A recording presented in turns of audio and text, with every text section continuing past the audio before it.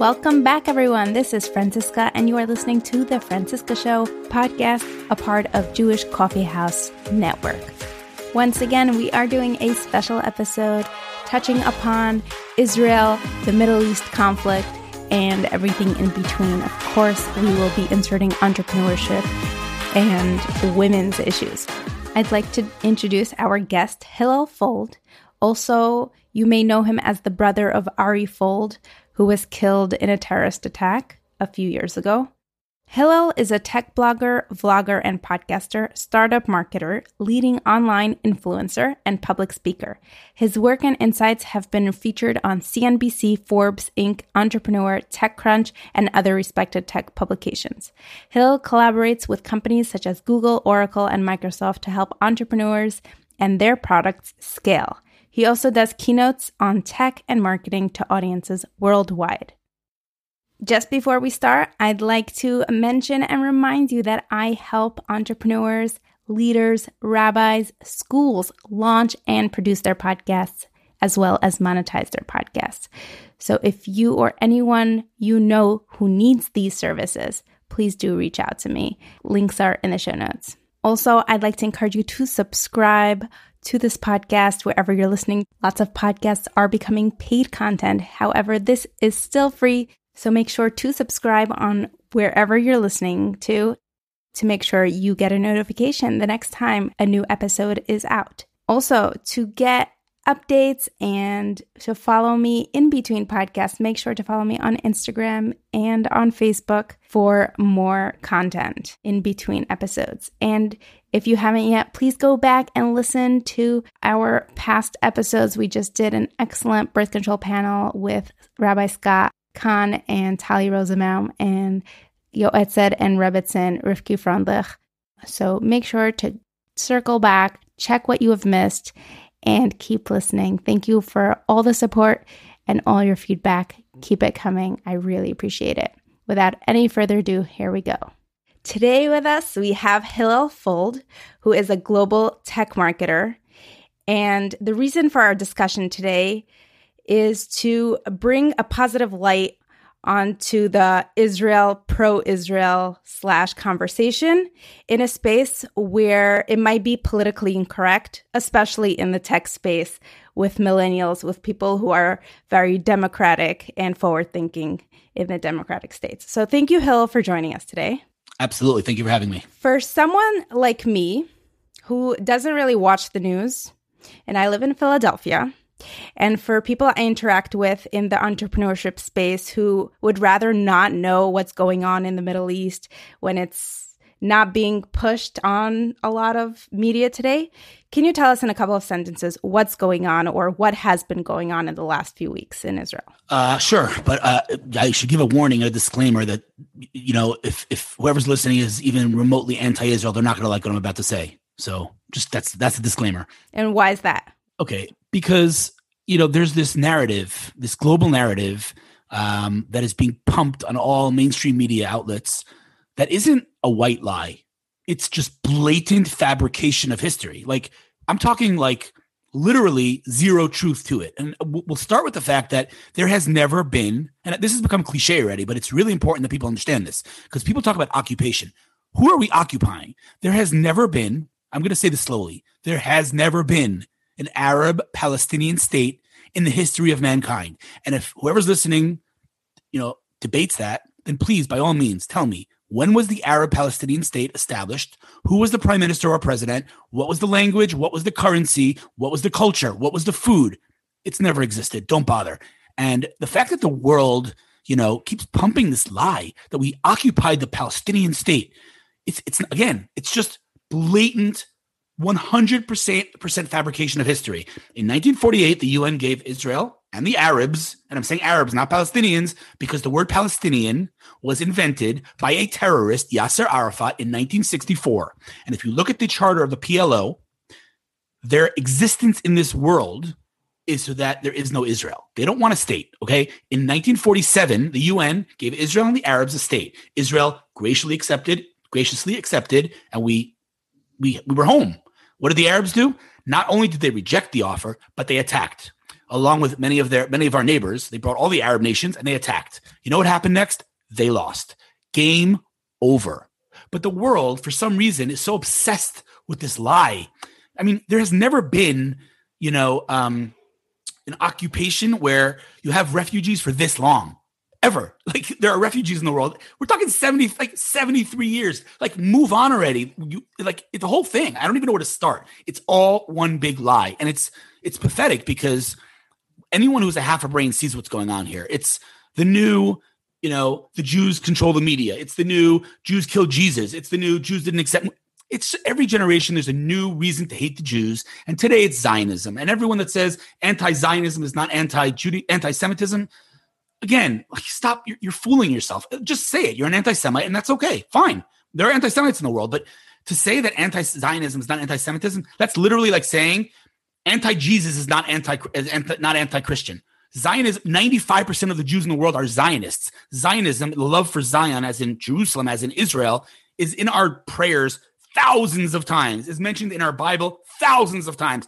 For the record, Jerusalem is not mentioned in the Quran once. So I can keep going. It's all just lies to justify Jew hatred. Good old-fashioned Jew hatred. We didn't kill Jesus. We don't use Christian blood in our bread. We didn't not accept Muhammad. And we didn't occupy Palestine. Just stop with it already. You want to hate Jews? Go ahead, hate Jews. But stop making things up. It's super frustrating, as you can tell. Yes, I can definitely hear that. So what's been going on in the last 2 weeks? So, the Hamas, and let's just rewind a little bit. Israel evacuated Gaza, literally uprooted thousands of Jewish families, friends of mine, literally. And as they say, we ethnically cleansed Gaza from Jews. There's not one Jew in Gaza. We handed it over to the Palestinians on a silver platter. What did they do? Once again, they elected Hamas, a terrorist organization, democratically, I might add.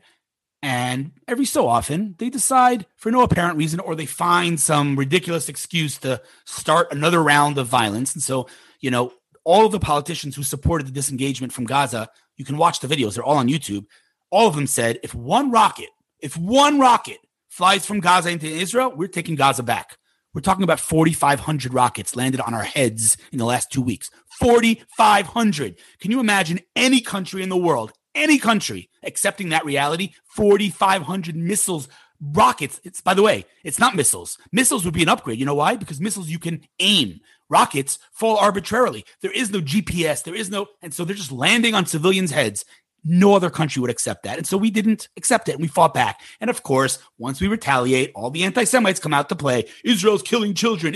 There is not an army on planet Earth that takes the precautions that Israel takes in order to avoid or minimize civilian death. The Hamas shoots from within civilian populations in hospitals. I mean, how cynical and disturbing can you get? And what does Israel do? If there are kids or if they're in it, no matter what, we will not attack that place. In fact, Israel literally drops pamphlets. I mean, it doesn't get more absurd than this. Israel drops pamphlets saying we are about to attack here. What do the terrorists do? They run away. So we're literally losing the element of surprise in order to minimize civilian deaths. Find me another army in the world that would do that. It doesn't exist. So they decided to start another round. Israel defended itself. We, of course, retaliated. And all the anti-Semites are saying, oh, my God, it's not an even fight. Israel's so much stronger. In other words, said in other words, not enough Jews are dead for them to retaliate. If there were more Jews that were dying, then I'd understand. But since Israel's stronger, it shouldn't fight back. It's absurd. It's absurd. There's no logic. That standard would not be applied to any other nation in the world. It is the definition of a double standard. And the irony here is the same people who are pro-Palestinian, and I'm using these air quotes because they're not pro-Palestinian. Again, it's anti-Jewish. Those same people are saying, the people who give, who want to give the Palestinians a state, those same people are saying to me, Hillel Fuld, listen, Hillel, the Palestinians are saying they want all Jews dead. They're saying from the river to the sea. They don't want Israel to exist, but don't believe them. They don't really mean it. And I'm saying, but they're saying it. Their leadership is saying it. There is not one Palestinian leader. I'm sorry, I shouldn't even use the word Palestinian. There's not one Arab leader who says Israel has a right to exist. So if you want to give them, the Palestinians, quote unquote, so much credit and you want to give them a state, maybe it's time we believe them. They're saying it. Listen to what they're saying. They want dead Jews. 5 times we offered them a state. 5 times. And what did they do? They rejected it every single time. They don't want a state. They want dead Jews. They say it loud and clear. The world just wants to, ignore the reality on the ground and use it again as an excuse to hate more Jews. It's pathetic.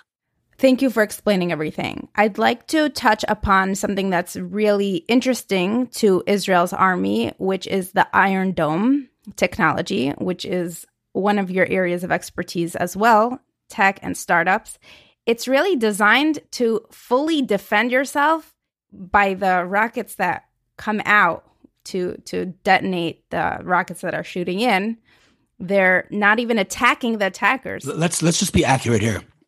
We have to be accurate. It's missiles and rockets. Rockets, like I said, are not navigated. It just falls arbitrarily. Missiles, you can aim. And so Iron Dome, every missile costs around $50,000. And it is, again, by the way, just like the IDF, the Israel Defense Forces, its existence in this world is to defend, is to protect. It's not to attack. And so, first of all, we're very grateful to the Biden administration, and, we're very grateful for America for replenishing our stock of Iron Dome missiles, because otherwise those 4,500 rockets would have landed on our heads. And those people, again, the anti-Semites, what do they say? You guys have Iron Dome. It's not fair. Are you kidding me right now? We should apologize for defending our children. Like, it's ridiculous. And I'm just going to add one more thing. Sorry to get so heavy, like right off the bat, but I'm a tech guy, as you mentioned. I'm a tech guy. I love Israeli tech. Hopefully we'll talk about that. And I'm not in the political game at all. I do love Israel. I do defend Israel online when all the trolls come out to play. But unfortunately, and this is important for those listening to have the right context, unfortunately, the conflict was forced upon me. Because again, I stayed away from it, generally speaking, but my older brother, Hillel Fuld, who was a very big Israel advocate, was shopping for his family around 2.5 years ago. And a quote unquote, again, Palestinian child, an innocent Arab child, stabbed him in a main artery in his neck and murdered him.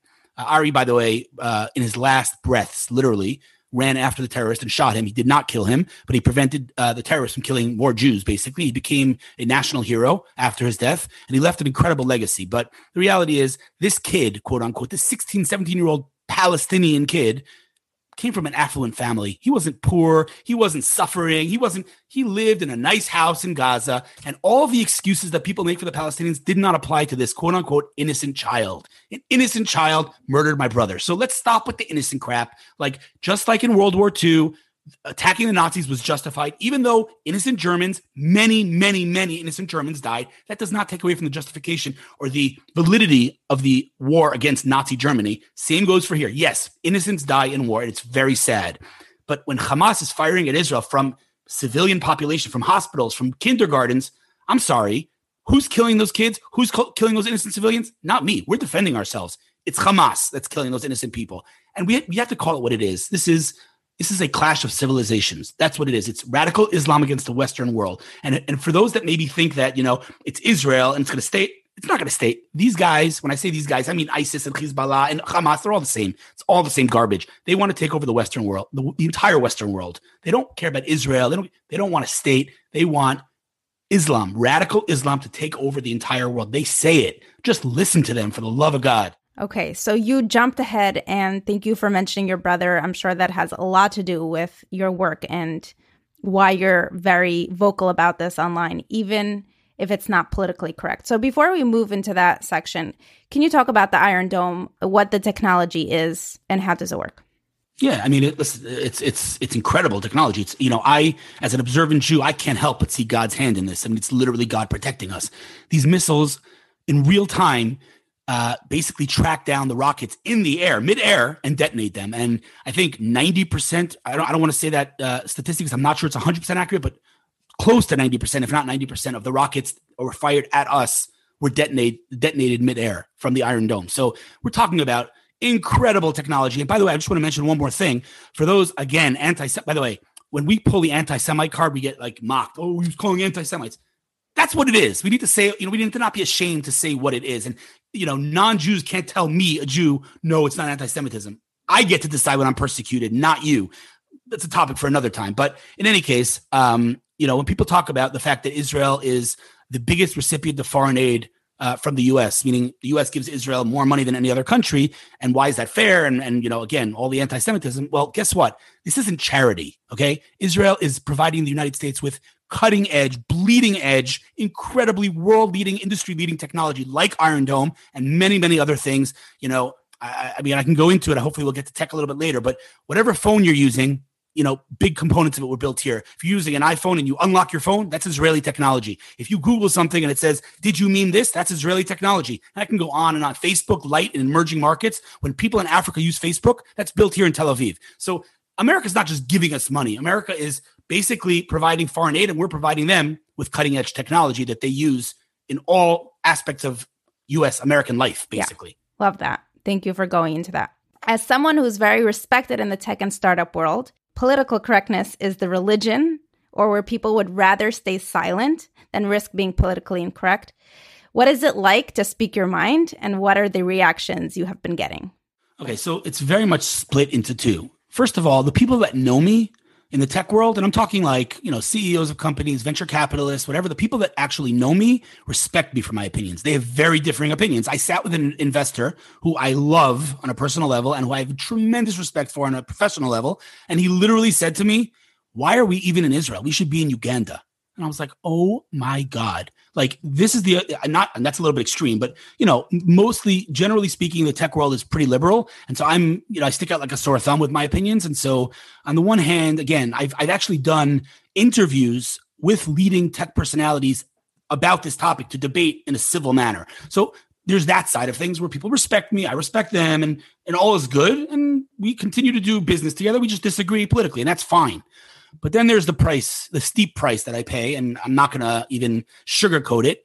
I think I don't think it's actually just this, but generally speaking, someone who's very outspoken on the internet, someone who's, for lack of a better term, successful or gets a lot of visibility on the internet, the more visibility I get, the more haters come out to play. So yesterday just happened, by the way, literally yesterday, about the 50th time that someone opened a fake Facebook account impersonating me, taking all my pictures. And now I don't even want to get into why someone would do that. I genuinely don't even get it. But, I had to then report. I posted on Facebook asking people to report the account. They did, and it was taken down.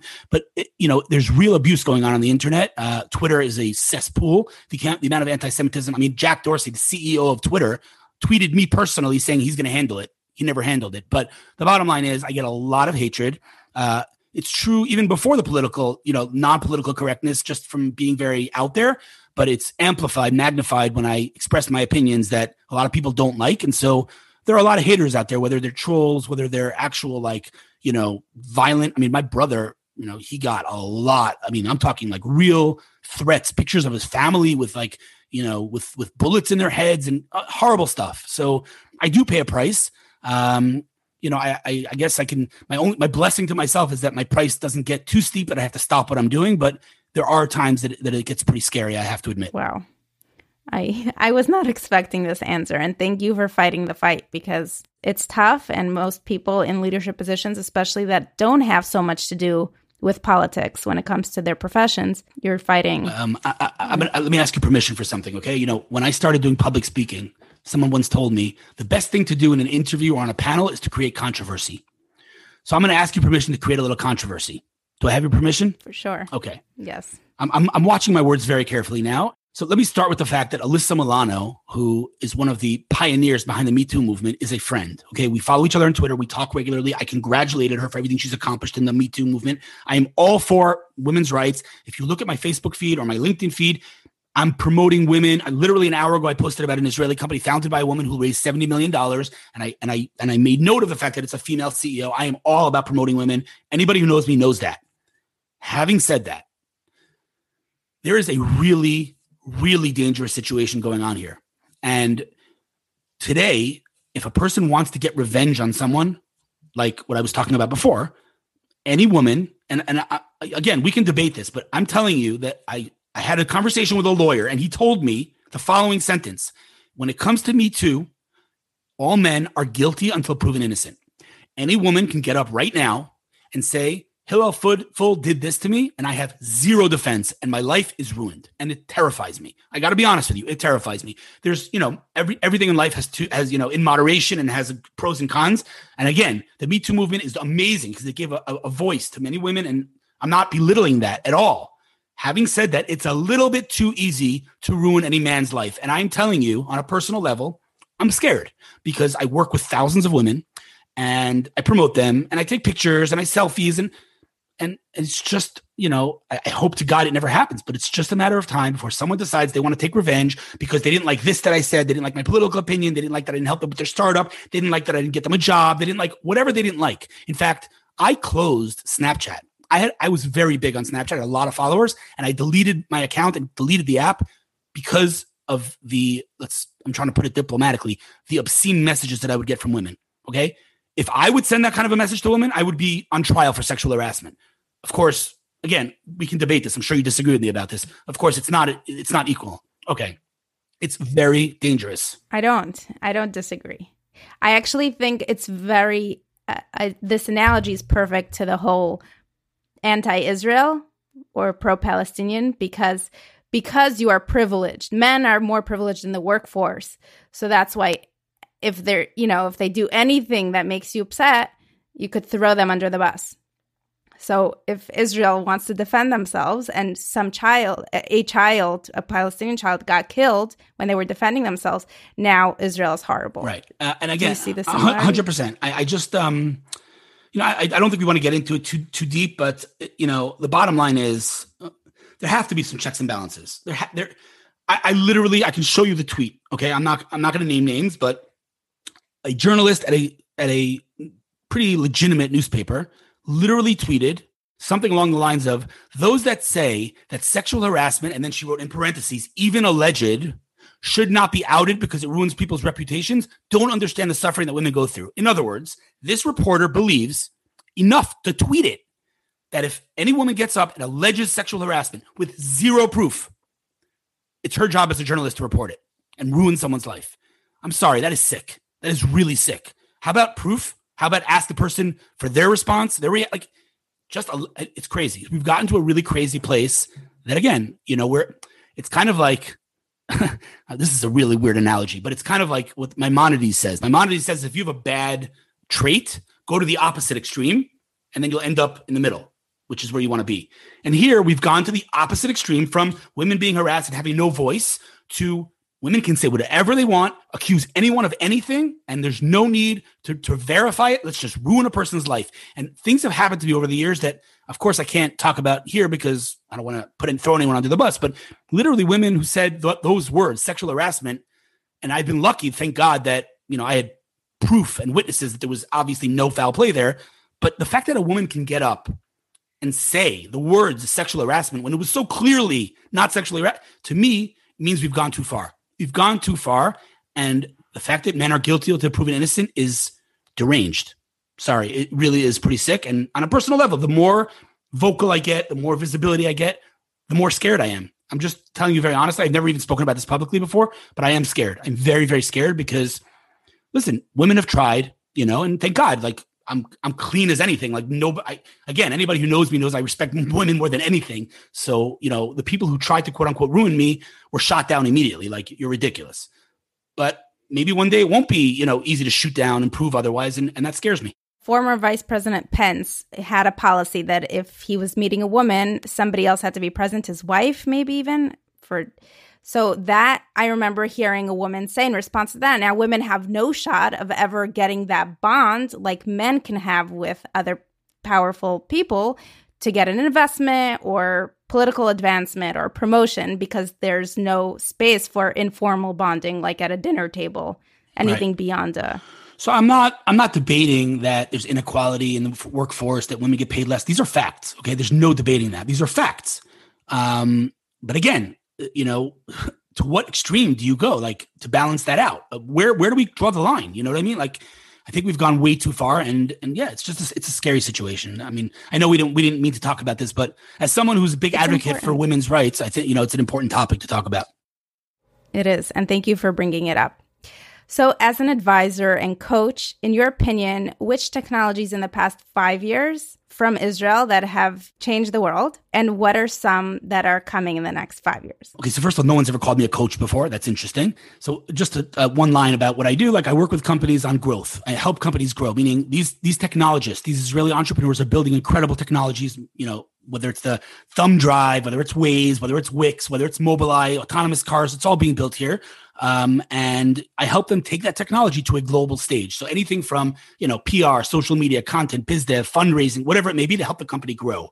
And I do see a lot of technology. In fact, today alone, I saw two companies that absolutely blew my mind. One of them is a company founded by a guy named Amnon Shashua, who's Israel's Elon Musk. Why do I say that? Because he has four companies, two of them worth many billions of dollars, and two of them about to be worth many billions of dollars. He's an absolute legend.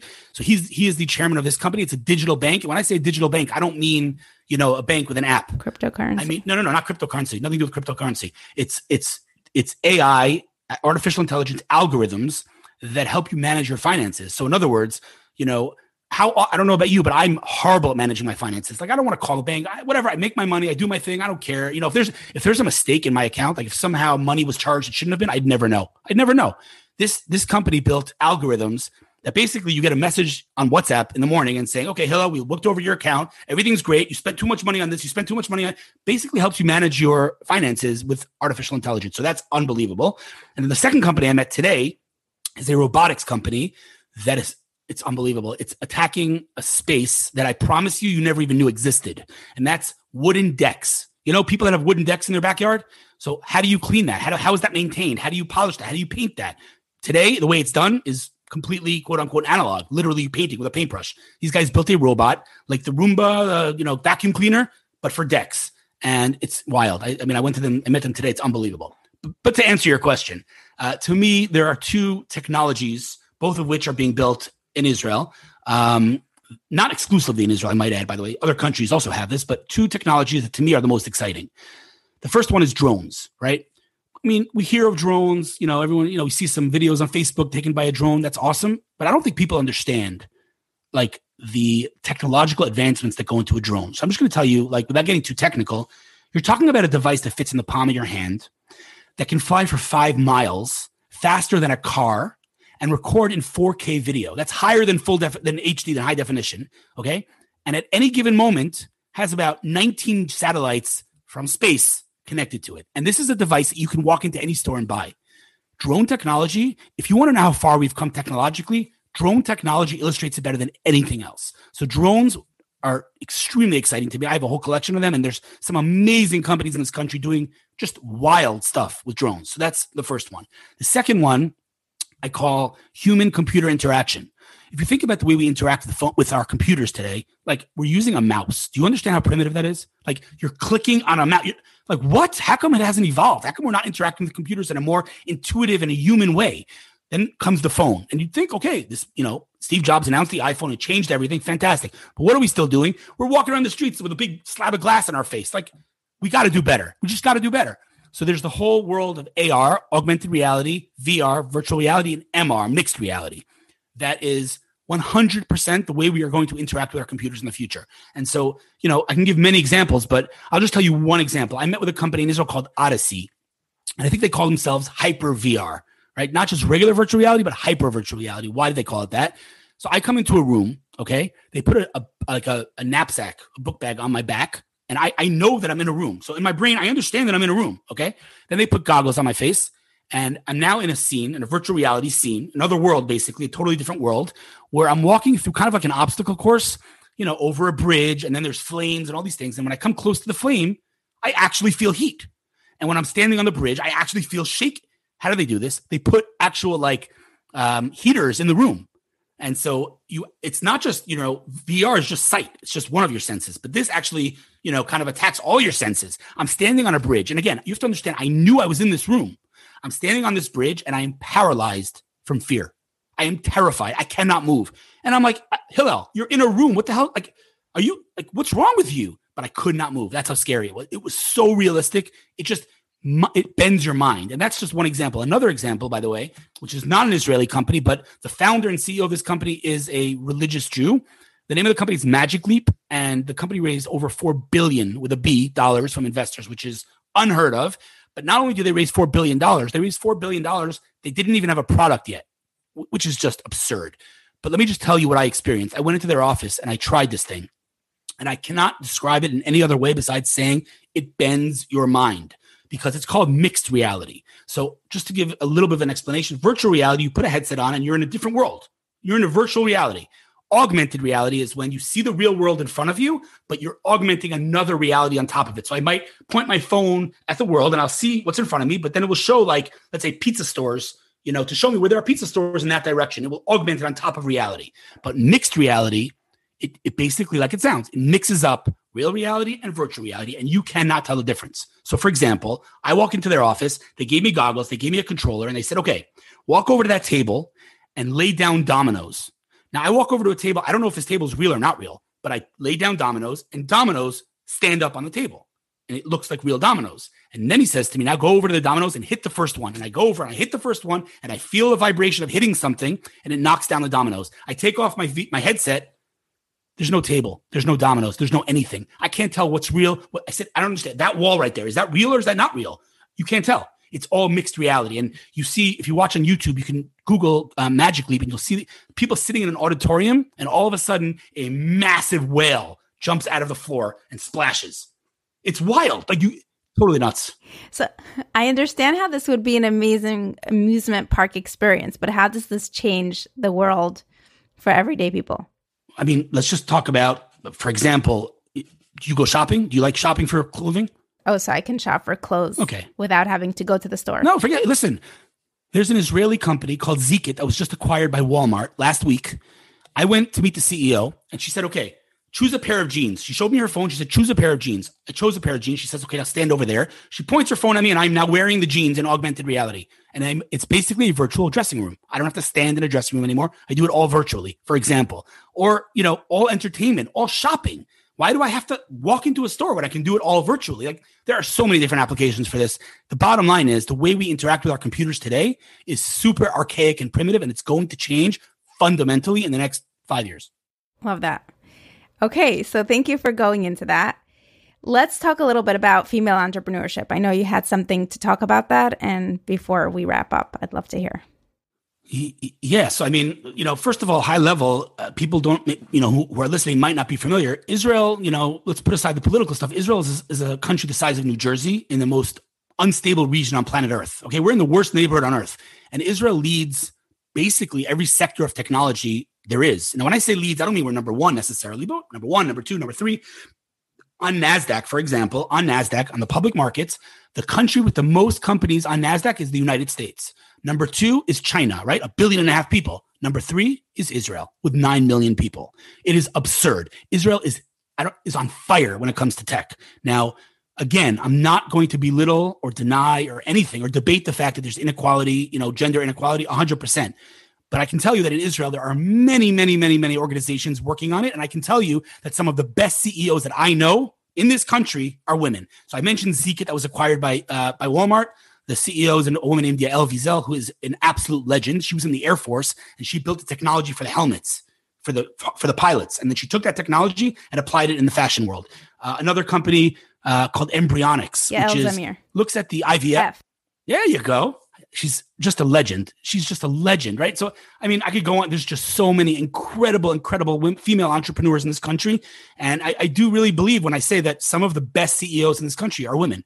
So we still have a way to go, but I do think we're on the right track. I do think we recognize the problem, which is, of course, the first step. And I do think many, many organizations are working on it. And I do think we're going to make serious progress over the next couple of years. And hopefully we'll achieve, at least close to equality in the workforce. Thank you so much, Hillel. I love how we talked about the political situation. I love how we talked about some controversial topics around successful men not feeling safe as they grow in visibility and success. And thank you for bringing the light onto cutting edge technology that is coming out of Israel and that is extremely competitive in the startup space and innovation. Absolutely. It's definitely we packed it all in for sure. I mean, obviously there's a whole lot more to talk about, but we can do a 2.0 down the road. But it really, honestly, I was talking to, I'm trying to remember who it was. I was speaking to an investor yesterday, I believe. No, it was a company that wants to break into Israel. And I said to them, Israel, obviously startup nation, all these things, it's been exciting for years, but it's never been this exciting. There are so many companies going public in Israel. There are so many quote unquote unicorns, which are $1 billion companies. There are so many companies worth more than $2 billion already. It's never been this exciting. And we break, every quarter we break records. Like, Israel, raised whatever, $2.5 billion in a month. And then the press says you can't keep this up. It's a fluke. And then the next month comes, we break it again. It just keeps happening over and over again. So like I said, it's never been this exciting. And I'm just super privileged to be a small, tiny little part of this ecosystem because I feel like a kid in a candy store every day. Well, how do you know what's successful and what's not? Or you're not the investor, so you don't have to make those decisions? I mean, obviously, I try to choose companies that I work with that have big potential. But I'll tell you right now that I rejected Waze. I said no to Waze. So they sold for $1 billion. That was a big, another company that sold to Facebook for a couple of $100 million also asked me to join, and I said no. And literally today, an acquisition closed. I think it was for $600 million. I was about the 5th employee in that company, and I had options in the company. But when I left the company, I didn't buy my options. If I had, I don't know. I mean, I'd be worth a lot more than I am. But you know what? I don't lose sleep over it. I'm doing what I love, loving what I do. Money is not what drives me. What drives you? Helping entrepreneurs. Honestly, like I meet these entrepreneurs who have fire in their eyes, but they have no idea to translate their technology into a business. And so for me to help these guys is like I said, it's a huge privilege. My entire business model, I'll sum it up in like a quote unquote mathematical equation. Okay. When I focus my time and resources on value, when I say value, that can mean anything. Connecting an entrepreneur to a journalist, connecting an entrepreneur to an investor, helping them with their pitch, whatever it is. When I focus my time and resources on value and not on monetization, meaning the entrepreneur is not paying me, what happens is they have no expectations because I don't owe them anything. If they have no expectations, all I can do is exceed expectations. Now, when I exceed expectations over and over and over again, what I create is delight. It's delightful. Now, delight can be monetized. When companies and when entrepreneurs come to me with their hearts in their eyes because I've helped them so much, now we can talk about money. Till now, let me help. Now that I showed you what I can do for you, and now that you realize that I'm, indispensable, you need me, I have the leverage. Now let's talk money. And that's my entire business model. So I love helping entrepreneurs. 95% of the entrepreneurs that I meet, I help for free. I don't take any money. I connect them to investors who invest millions of dollars. And the entrepreneur comes back to me with a check and they say, take 5%. I don't do that. I don't take anything. I'm happy to help. I love helping entrepreneurs. And like I said, I'm a kid in a candy store. I sort of have to admit that I do have a little bit of imposter syndrome because I'm just a guy who loved tech and just went all in on my passion. I've never built $1 billion company. Who am I to meet these incredible people? And I kind of feel like I'll play along until everyone else realizes I'm full of it. But so far, no one has realized. I'm just playing along. But no, really, imposter syndrome is a problem for me. But yeah, I'm just having the best time of my life. It's amazing. Well, thank you for sharing a little bit about yourself with us. And we wish you so much success. We'll link your accounts in the show notes for everyone. And you have a podcast yourself. Can you talk a little bit about your podcast? Yeah, sure. So, I mean, my entire career basically, started from content, right? I started blogging 15 years ago before the word blog was a thing. So I basically, my entire career came out of the fact that I was producing content. So I was blogging for many years. I had a video blog for the last couple of years. I'm up to episode 419, I think. And then about, 5-6 months ago, a couple of my friends and I decided to start a podcast. And so we started this podcast called bootstrapped.pod.com. And we've interviewed people like Naftali Bennett, who's an ex-entrepreneur. We didn't talk about politics, talked about entrepreneurship. And within a couple of weeks, we climbed the charts in Israel to become one of the top tech podcasts in Israel. And we're interviewing, last interview we did was with the head of product at Waze. We've interviewed some really amazing people. But again, it's not a money-making thing. I don't monetize my content. I love making content. I love video. I love audio. I love all of it. But it does open doors. Like I said, it gave birth to my entire career. Yeah. That's golden. I might use that in my messaging. Okay, great. Thank you so much, Hillel. Absolutely. It was great to meet you, and thank you for having me. And I'm looking forward to watching or hearing or both this podcast. Absolutely. Friend, thank you so much for listening until the end. And if you enjoyed, please tell a friend, leave a review, and make sure to subscribe so you get a notification the next time an episode is out. Have you been thinking of launching a podcast? Great. Let me help you launch and produce your show and take the headache away. Just click on the link in the show notes and make sure to tune in next time. See ya! If you own a vehicle with less than 200,000 miles and have an auto warranty about to expire or no warranty coverage at all, listen up. CarShield has a low-cost month-to-month vehicle protection plan that covers more parts than ever. Visit carshield.com/audio to find out how you could pay almost nothing for covered auto repairs. Drivers who activate this vehicle protection today will also receive free roadside assistance, free towing, and car rental options at no additional cost. Get your free quote today at carshield.com/audio. That's carshield.com/audio.